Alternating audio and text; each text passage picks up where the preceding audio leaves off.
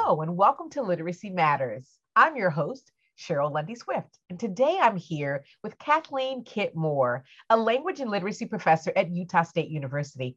Kit, welcome to the show. Thank you. It's so great to talk to you. Kit, before we begin, can you tell me about your literacy journey?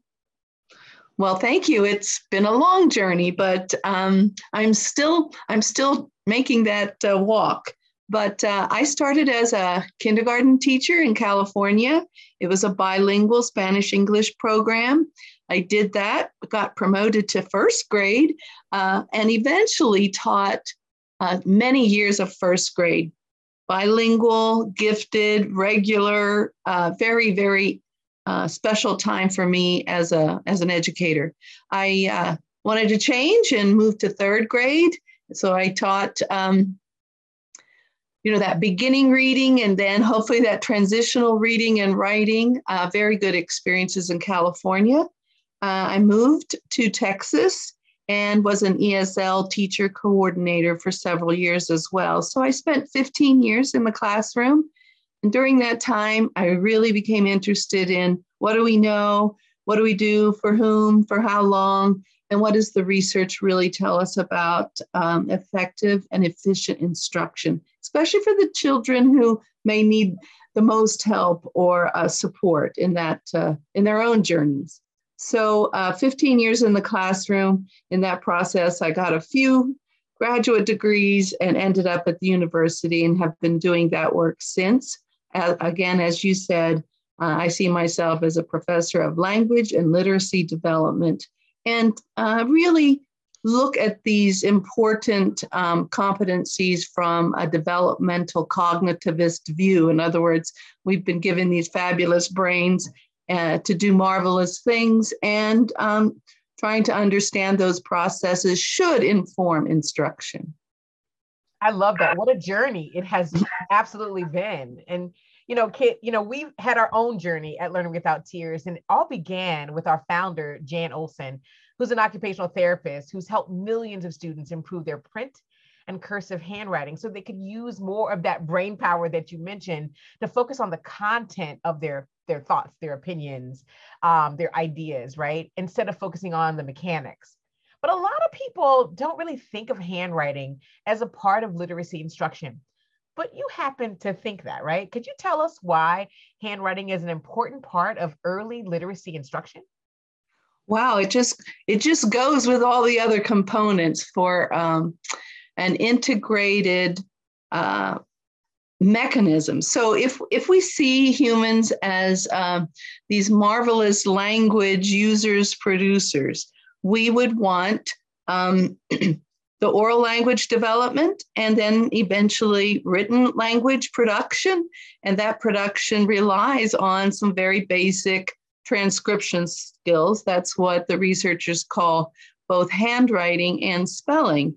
And we know that without fluent handwriting, it's really hard to get ideas down on paper and be able to think about what you want to say, how you want to say it, and be able to communicate that. So people think handwriting's gone by the wayside because of technology, but the research indicates it's still a fundamental skill that actually works to reinforce letter names, the sound correspondences, and orthographic memory for words. In other words, how do words work and look and how are they spelled?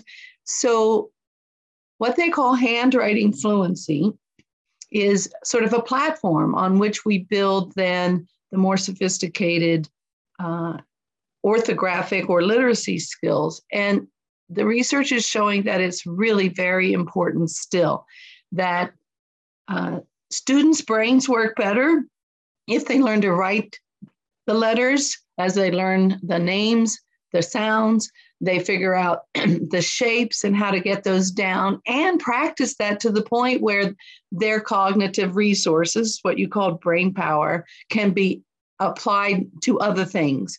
So we don't want students to be word calling or decoding words, but then not be able to also get them down on paper. So that interaction between the letter sounds, the names, the shapes, and I would say even the stroke sequence has been shown to improve or correlate how quickly students can name letters, how quickly they can decode words. So there's something in this nexus in the brain that helps students solidify their knowledge of how the written code is working. And they've seen it across languages, even in logographic languages like Chinese, that letter, stroke, and character, what they call character stroke sequences, reinforces what they know about that letter. So I wouldn't want students to go without that fundamental skill, because it helps them write faster, and then they have something to say and they can get it down on paper. We know that students who have better handwriting write more, they get better grades for their writing, they're more enthusiastic about being writers. So I think we need to find the time, make the time, and incorporate handwriting instruction as part of the program. Wow, kid, that's fascinating. And you mentioned that whole time piece, finding the time. Our teachers and school leaders are tired. And I often hear that they just don't have the time to add one more thing to their day. And that really includes handwriting. So how can handwriting really be embedded into early literacy instruction without it feeling burdensome or feeling like a waste of precious time? Well, I acknowledge that teachers are asked to do a lot of things, and that some of the students whom they serve can be inattentive, a little squirrely, hard to manage at times.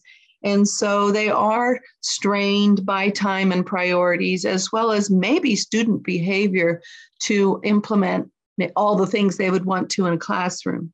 However, I would caution teachers to seriously think, can they afford not to include handwriting as a fundamental way to consolidate? I use that word again.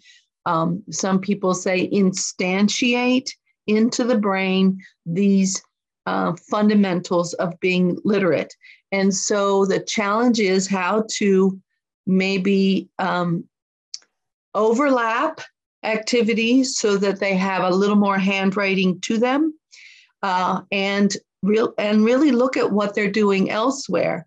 So if their phonemic awareness program is moving along, is there a way they can extend that to working with some kind of medium and paper to practice strokes or motions, just to develop the hand muscles and visual acuity? Or can they decide that their spelling program could overlap with handwriting practice?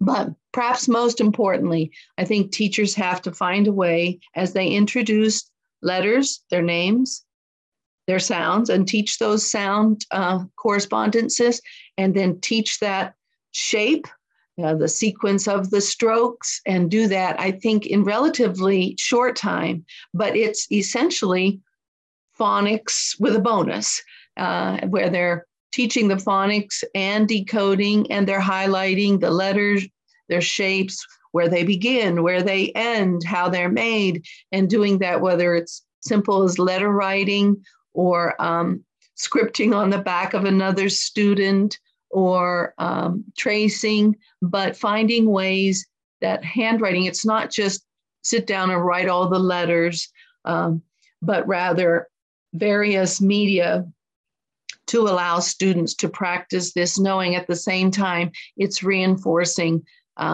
especially if you're saying the name of the letter, you're talking about the stroke sequence, you're highlighting things, what makes this letter hard to write, how do we do it so it's efficient, those kinds of directives, what they call oral directives about the letter, I think can be incorporated into the same phonics instruction that they're probably trying to provide. That's really awesome. And one of the things that's great about Learning Without Tears, we have so many ways that we incorporate that. Our Handwriting Without Tears program, for example, just says, hey, 10 to 15 minutes a day is going to make a tremendous difference in students' confidence, but also ability to be able to form those letters, and also to be able to identify those letters for that matter when we're thinking about reading. So that, what are you finding in the research in terms of timing? How much time do we need? Well, I'd like to answer the last part and then go back to something you said. But yeah, I found that even 8 to 10, 10 to 12, less than 15 minutes a day, depending on how efficient your little package is. And not all letters are created equal. So sometimes the more challenging letters might merit a little bit more time and attention. So I think it can be very efficient, and is really probably sitting there waiting to be, maximized by teachers in what they do. And I think it could enliven the instruction to have some of these more handwriting oriented activities interspersed. But I want to point out something that struck me when I was a teacher that maybe teachers don't realize about handwriting and letters in general. Before children come to school, they live and function in a three-dimensional world. A chair is a chair, whether it's upside down, upside right, on its side, it's a chair. When students come to school, they are confronted with print, and print is not three-dimensional. So a B is a B. If it's the other way around, it's not a B. And so that's an adjustment cognitively for young children, that no longer is an entity dependent. Well, an entity is without dependence on its orientation, is what we say, right? Sure. So they come to school and they have to realize, oh, when the back is here first and then the belly, it's a B. If there's a belly and then a back, it's not a B, it's a D. So handwriting helps that visual spatial orientation to print that students need. And many teachers don't really stop to think about that. They know what a chair is, regardless of what orientation it's in, but they have to readjust and can to the fact that print has orientation, and handwriting and good instruction of it can help that. And then they quickly realize in 2 dimensions on a piece of paper where those strokes start, what direction they go, and where they end are important. And handwriting does that while they're learning the letters, their names, their sounds, and maybe some functions or rules about letters, depending on the sophistication of the phonics instruction. I love that. We have several workshops that we've done, some professional learning that we've done to really talk about that paradigm shift. From those three-dimensional kinds of things to letters. So those are definitely available on our website. And we use at Learning Without Tears, in our Handwriting Without Tears program, we use things like, for example, the letter D that you mentioned. So B and D, D is a magic C letter. So we start with a magic C first, right? And so whereas a B is a diver letter. So it dives down, right? It turns from an H into a B. So, H is for honeybee. Things that we use to really support children in really understanding and holding on to those kinds of things. And when we think about, Kit, really helping children become proficient readers and writers, obviously we think about phonemic awareness and we think about phonics. How does focusing on handwriting support phonemic awareness skills and phonics learning? Well, I think that's a big topic. And the recent research is, I think, very impressive and very supportive of this integrated multimodal approach. But I'll just harken back to my early days. In a sense, writing is applied phonics. So if children can write the words that they're learning to read phonetically at first and so forth, it really shows they can apply those letter sound correspondences. So I'm a believer in having kids build words and then write words relatively quickly and in alignment with their phonics instruction. So that process, they have found that slowing down and mentally retrieving letter by letter to write down a word reinforces the name of the letter, the sound that it represents, and how it's working in the word. So I would want my instruction to enable students to write along with their reading competency. And there are just some programs or instructional decisions that separate reading and writing. And then you end up with students who read relatively well, but they're really behind in getting that on paper. So I think that's unfortunate, because I think they should develop in tandem, which means you have to have an early focus on handwriting itself, so that scratching out on paper becomes efficient and fluent.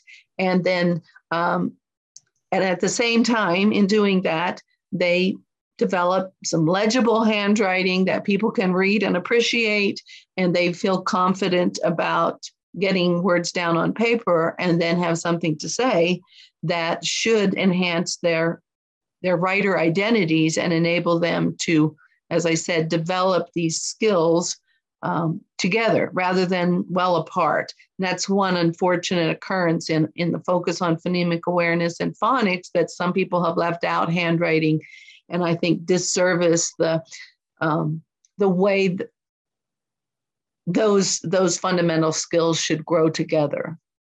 Sure. I love what you said. Handwriting is phonics applied, which is, applied phonics. That's certainly a wonderful soundbite. I love that.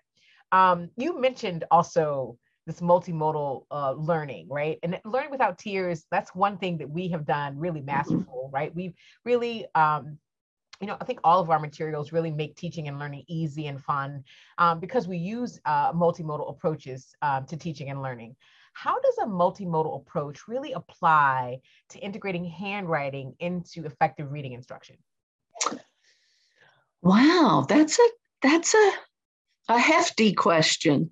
So let me see how I would respond for teachers, okay? Let's try to keep in mind. So your question is, how does a multimodal approach support? Is that what you said? Apply to integrating handwriting into reading instruction, but support would also work there too. Yeah. Well, again, I think handwriting is necessary, and I think it's doable. And I actually think it diversifies maybe our instruction. I mean, teachers get into ruts sometimes, or routines, and we know that routines can be very helpful, especially for beginners. So I'm not disparaging, the use of this is what we do today, and we do it tomorrow, and we do it another day. Fortunately, programs such as yours help teachers, free teachers from doing the scope and sequence planning and thinking of, what am I going to do tomorrow? So given that support, that facilitation, I think teachers can then say, how do I enliven my instruction? And so looking at the visual, the motoric, even the oral, tell me how should I make my letter S, give me some pointers. I think there are ways that teachers can help students really think about what they're doing. And then that oral repetition, the handwriting practice in fun ways can enliven their instruction overall. And then, again, reinforce what they've already taught about phonics. They're practicing phonemic awareness when they're sounding out a word. If I dictate a word to a student like lamp, the student has to mentally retrieve lamp. Oh, I know that word. I know that thing. And how do I get that down on paper? And they have to hear the sound, identify it, isolate it, recall the the letter that represents it, and then even the stroke or how that letter is configured. I hope teachers can see that's essentially rehearsing phonemic awareness, phonics, and then getting it down on paper. And I've done this with students in a variety of ways. I'm very fond of letter and word building, and students like it. And you don't always have to be pencil to paper to make this happen. You can do it in fewer minutes, probably more words in fewer minutes if they're constructing words, but in a way you could still make it handwriting. They could trace that word that they built. So if I've dictated lamp and they have some letters in front of them and they build that word lamp and they account for the letters there, I can ask questions about, which are the vowels and how many consonants, and let's trace that. And, which letter has the most parts. This overall awareness of how the system works, I think, is sort of the goal of strong multimodal integrated instruction. And at the same time, it should be lively and varied in the activities. And I know programs like yours strive to share ideas and suggestions for teachers. And then hopefully they can see it working with their students and continue to do it. Interestingly, this just came to mind, even research on the program Handwriting Without Tears. These interventions in some cases were done in 9 weeks.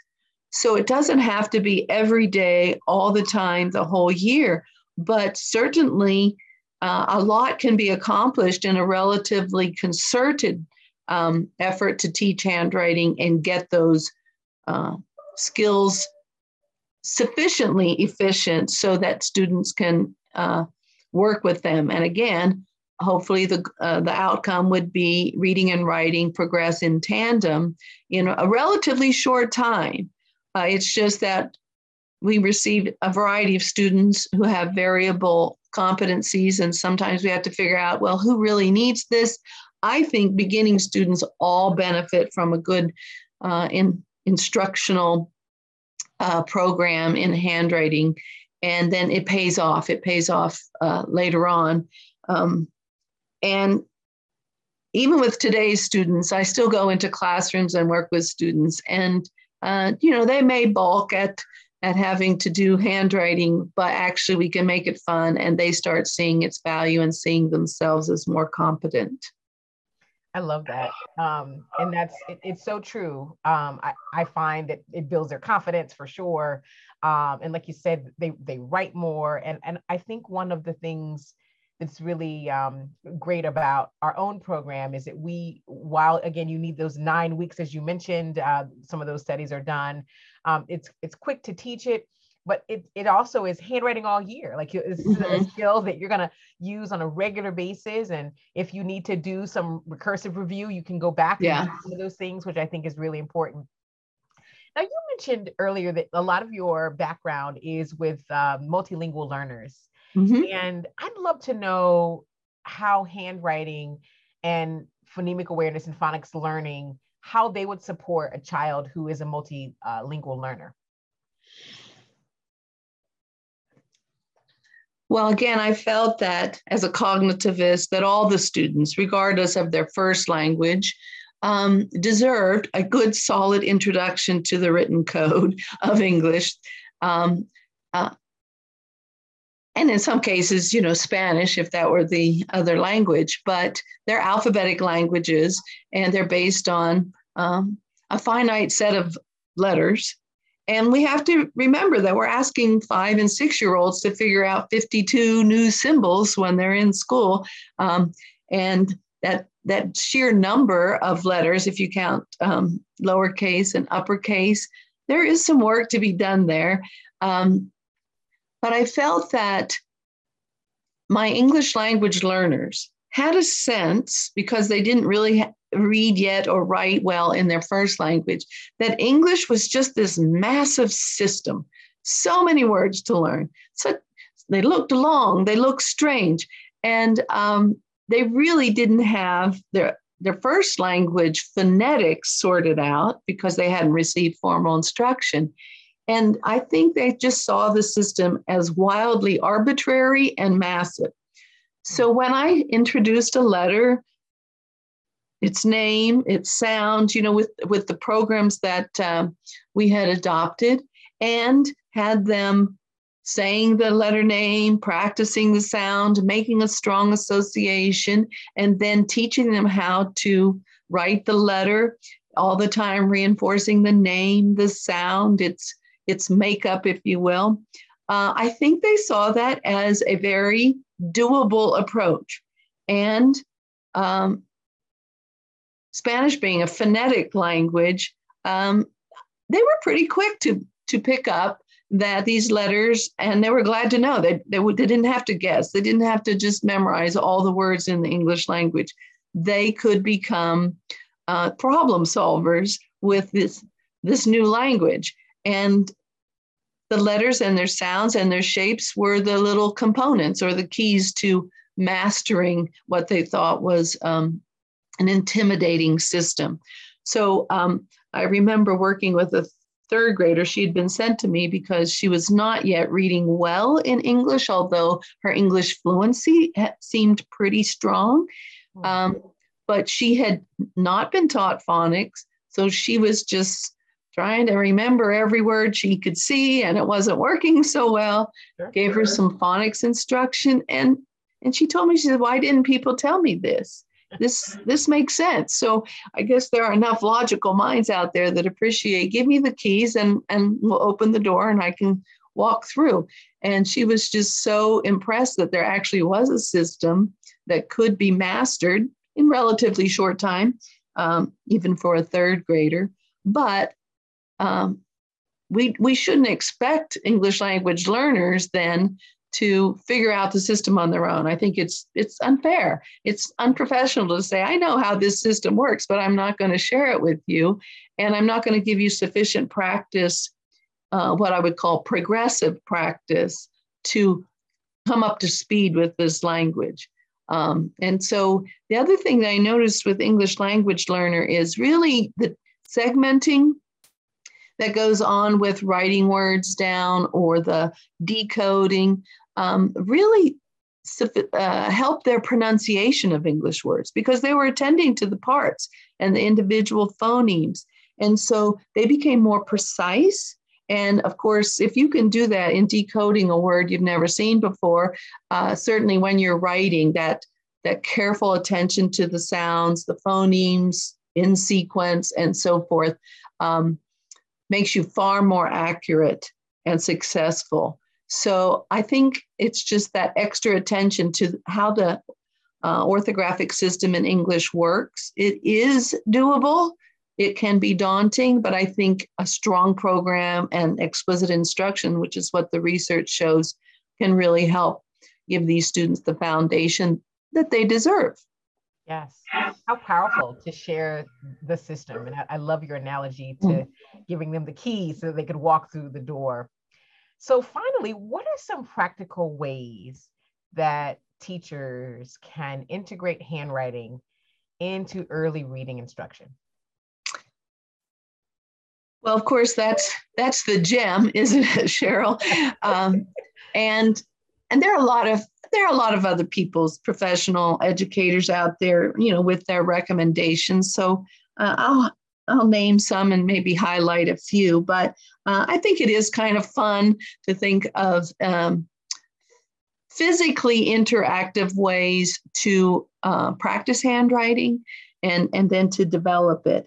Just a couple things. We have to realize that occupational therapists, like the founder of your program, have really looked at students. And we know that approximately 25, 30, maybe up to 40% of students struggle with handwriting.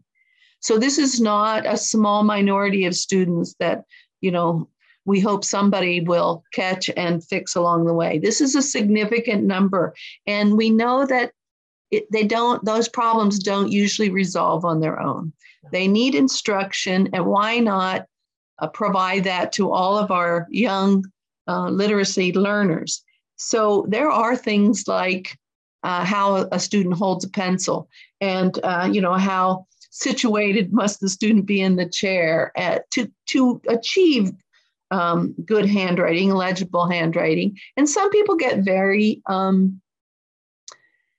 strict about that. I think for the most part, we don't want to perpetuate bad habits. And some students, because they were given markers when they were 18 months, have developed some bad habits. Just as an analogy, I used to teach children swimming. And swimming is a motoric, the physiological, kinesthetic combination of skills, just like handwriting. Sure. And when I taught students who had never really been in the pool, of course, there was some coaxing and encouraging that was required. But I also had students who had indoor pools in their homes. And frankly, they were harder to teach to swim well than the newbies, because they had picked up such bad habits flopping around the family pool. So like swimming, handwriting, I think is better if we give them good, clean, clear instruction, that they don't develop, a really inefficient grip, paper placement, and those kinds of things. So I think programs can help say, this is what research seems to show makes for better handwriting. Let's try to do it well from the start. But in that process, there are a couple of things. I used to teach handwriting, and I would emphasize the 5 S's. Maybe you could guess what some of them are.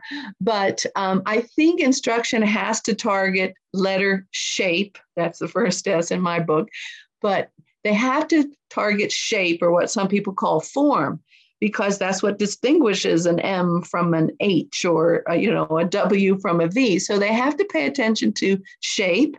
And that can be done, on the, do we have any chalkboards? But, on the whiteboard, in sand, in dry Jello. There are lots of media that you could do this. Cornstarch with water, where they can just get the feel of the letter, paying attention to its parts and its sequence. So I think there are a lot of kinesthetic things that can happen. People use sandpaper letters, bubble wrap letters, where they're feeling the shape. And not all students need a lot of that, but it can enliven instruction to students. One of my favorites was we worked hard in our classroom, and we were busy. And by Friday, the desks were kind of grimy. So on Friday afternoon for handwriting, I would put shaving cream, plop some shaving cream on the top of that dirty desk, and then instruct them to, write their names, and then write, Monday, or what other words should we write, or practice this new letter. And in the process, we cleaned all the desk, and I was a hit with the janitor. So the students liked it. It was something different. And that even the first, second, third graders kind of like that notion that they're cleaning the desk, practicing their handwriting, and getting a little goopy there on Friday afternoon. Sure. So we would talk about shape and how that was important. And then when students had the shapes of the letters, then of course we have to get size. That there are tall letters and short letters, and we have to attend to that. And sometimes those can meld together. In the emphasis that I gave, then we looked at what some people call alignment or stance, or really how the letters sit on lines, because that matters too. And so we did shape, size, their stance, sometimes I called it that, but where they are on the line. But we have to worry about spacing, which is an issue for children. And that can be a helpful indicator if a child's having difficulty. If letters are on top of letters and crossing over, or some letters are huge and other letters are small, those are indicators that maybe more work needs to be done there. And then, of course, we wanted to move to, if it were cursive, slant as an S, and eventually speed. And so you need enough activities to make this a fluent process. So eventually teachers have to be concerned about handwriting speed. But anyway, I don't know if that's answered your questions. Those are a few things. As your program does, introduce letters by their stroke sequence, or do they start in the same place? Do they start as one letter and then turn into another, like a G? It starts like a C and then sort of becomes more like an A, and then we have that tail and so forth. I think that oral directive, those descriptions of the letters, can be very, very helpful. And would you, Kit, as you're doing a reading instruction, would you incorporate these kinds of things? Well, as a cognitivist, I think teachers should be good cognitive coaches, which means they're evidencing their thinking so that the students can hear that and see that in action. So if they're talking about making the letter, telling where it starts and where it goes and how it should hit lines or sit on lines, however the program might describe this, because good work has been done to give the verbal directions or instructions that can help students. I love that because it basically allows them to be more metacognitive as well. Exactly. Yeah. About their own thinking. Yeah. Yeah. It helps them be aware. And so I'll share, this was a fairly recent example of a student. So I was asked to come into a first grade classroom and work with the lowest, the weaker, most needy writers in that group. And there were 9 students from a first grade classroom. That's a lot to be considered sort of behind the group and needing extra attention. And they all needed some work on handwriting because they were essentially carving out letters sort of kind of on a paper and not really composing anything yet. They weren't generating text because they were carving out letters. And so we did some handwriting practice. And one of the activities was not tedious work, but let's say write 4 S's or 4 K's in this case it was. And we talked about the letter, the name, its sound, maybe some words it starts with to reinforce the phonics of it. And then they were, tell me how to make it, where do you start, just to rehearse what they had been taught. And then they wrote 4 or 5 on a piece of paper. And I said, now take a look at your K's. Which ones do you think is your very best? And these kids, I said, circle or put a box. And putting the box is helpful because they see how all letters really should fit into a rectangular box. Short box, tall box, but the boxes should not vary too much in size across letters. So they were making their box around their best. And then I said, so which one not your best?